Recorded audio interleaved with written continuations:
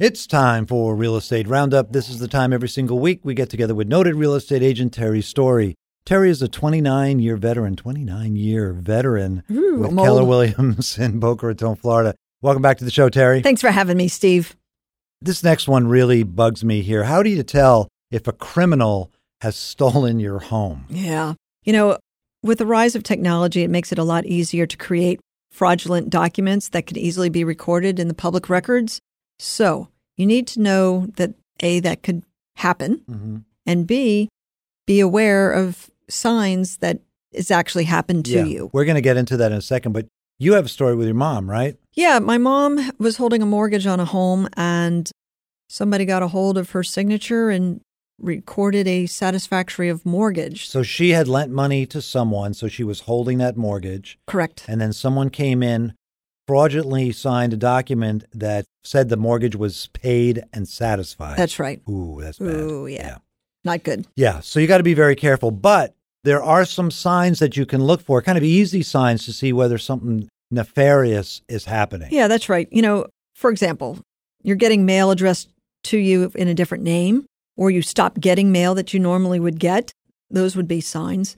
And, one of the biggest signs, anytime you move, all of a sudden you get an onslaught of unsolicited mail from movers and, insurance and, services, blinds. Furniture. So all of a sudden, if you're getting an onslaught of unsolicited mail in a big way, right, you need to go check out your I think public. I think it's the only good thing that we can say about direct mail is that if you start getting it's a warning sign. It's a warning sign if you start getting it. Yeah. Thank heavens for direct mail. Yeah, so you just have to go to the property appraiser local website. Yeah. So you go to your county's website and you'll be able to find your deed and you'll be able to find everything. Any recorded instrument is online. Yeah, you can online, find it there. Exactly. Yeah. But it's county by county. Yes. Yeah. So anyway, by doing that, checking once in a while, looking for these signs, you can probably stop this criminal behavior. Yes. Hopefully. Put those criminals behind bars. So I want to talk about some of the things that go on in your world that lay people like myself don't really think about or understand. Sure. So here's a question. Does deposit acceptance, I guess if a seller agrees to take a deposit, does that turn an offer into a contract? No. Oh, okay. Next question. Next. Deposits often provide evidence of a buyer's commitment to purchasing a house, but it is not required by law. So to have a binding contract to purchase real estate, it only requires consideration, which is defined as something of value offered by something else of value. Yeah. Okay. Yeah. So when you have a buyer and a seller and they agree, you have what's called the meeting of the minds. In the case of real estate purchase, buyer's consideration is money, right?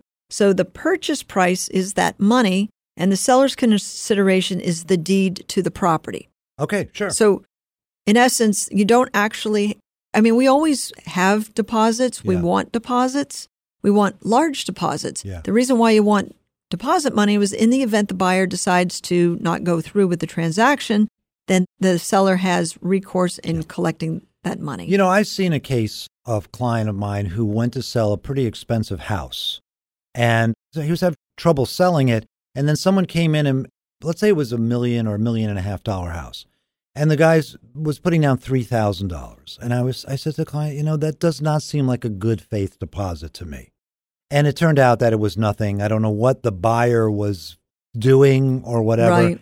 But if someone's putting down a very small deposit on a very expensive house, that is really not good faith. And I think the seller should beware. Right. And basically the buyer is saying, well, geez, I can walk from this for $3,000. Yeah, exactly, that's really what it boils down to. That's so you want it to be painful. Yeah, that's right. And that's why we ask for Well, corporations do that all the time when they're doing a merger. Right. If the merger doesn't work out, they have to pay sometimes tens of millions. If it's a big company, $100 million to get if the thing fails. Right. So it's painful. Once the companies are committing to each other, all those resources and time, publicity and all that, there's pain to get out. Yeah, absolutely. Mm-hmm. All right, here's one. Can a condo owner enclose their porch, so-called, let's call it a lanai, right, without permission of the condo board? Because there's the story here of someone who actually did that, And, it's this idea of taking, let's say, a decent-sized porch and enclosing it with glass, adding air conditioning to it. So you kind of have a new family room and expands your space. Pretty cool idea. Right, right. But again, if you're living in a controlled apartment area, then it affects other people. Right. Well, you have to adhere to what is written in the documents. And to answer the question, I would say probably not without their permission. You've got an association, everything wants to be uniform and look the same. Lanais are considered limited common elements. So in other words, it is part of the association's property. You need to adhere to the rules of what they say. There's all kinds of reasons, you just can't randomly enclose it. There's the material that you're using that has to be approved. Yeah. If everyone started can you imagine if you had a building and somebody puts black glass, somebody puts white glass, somebody puts purple glass. That's the point. It would not be uniform for Right. starters. And so, no, you could actually be fined by the association as well. So whatever you do when it comes to making any changes to your lanai, absolutely get permission. the approval from the gotta get association. approval. Absolutely. All right, let's move on.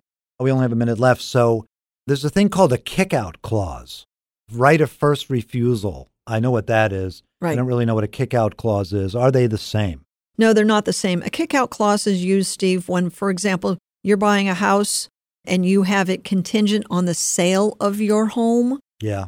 And the seller will say, okay, I'll give you a kick-out clause, meaning if I get another buyer, you have the rights to remove that contingency and I'll continue with you. I have the rights to accept this backup offer. Mm-hmm. So that's the kick-out clause, Okay, which is different than first right of refusal. Yeah, first right of refusal means that I can say no or yes. I'm going to take the house, or I'm not. But you have to come to me first in order. Right. And you see that with leases. A tenant's leasing the property and they want the first right of refusal to purchase the house before you consider a third. That's more appropriate for that. Okay.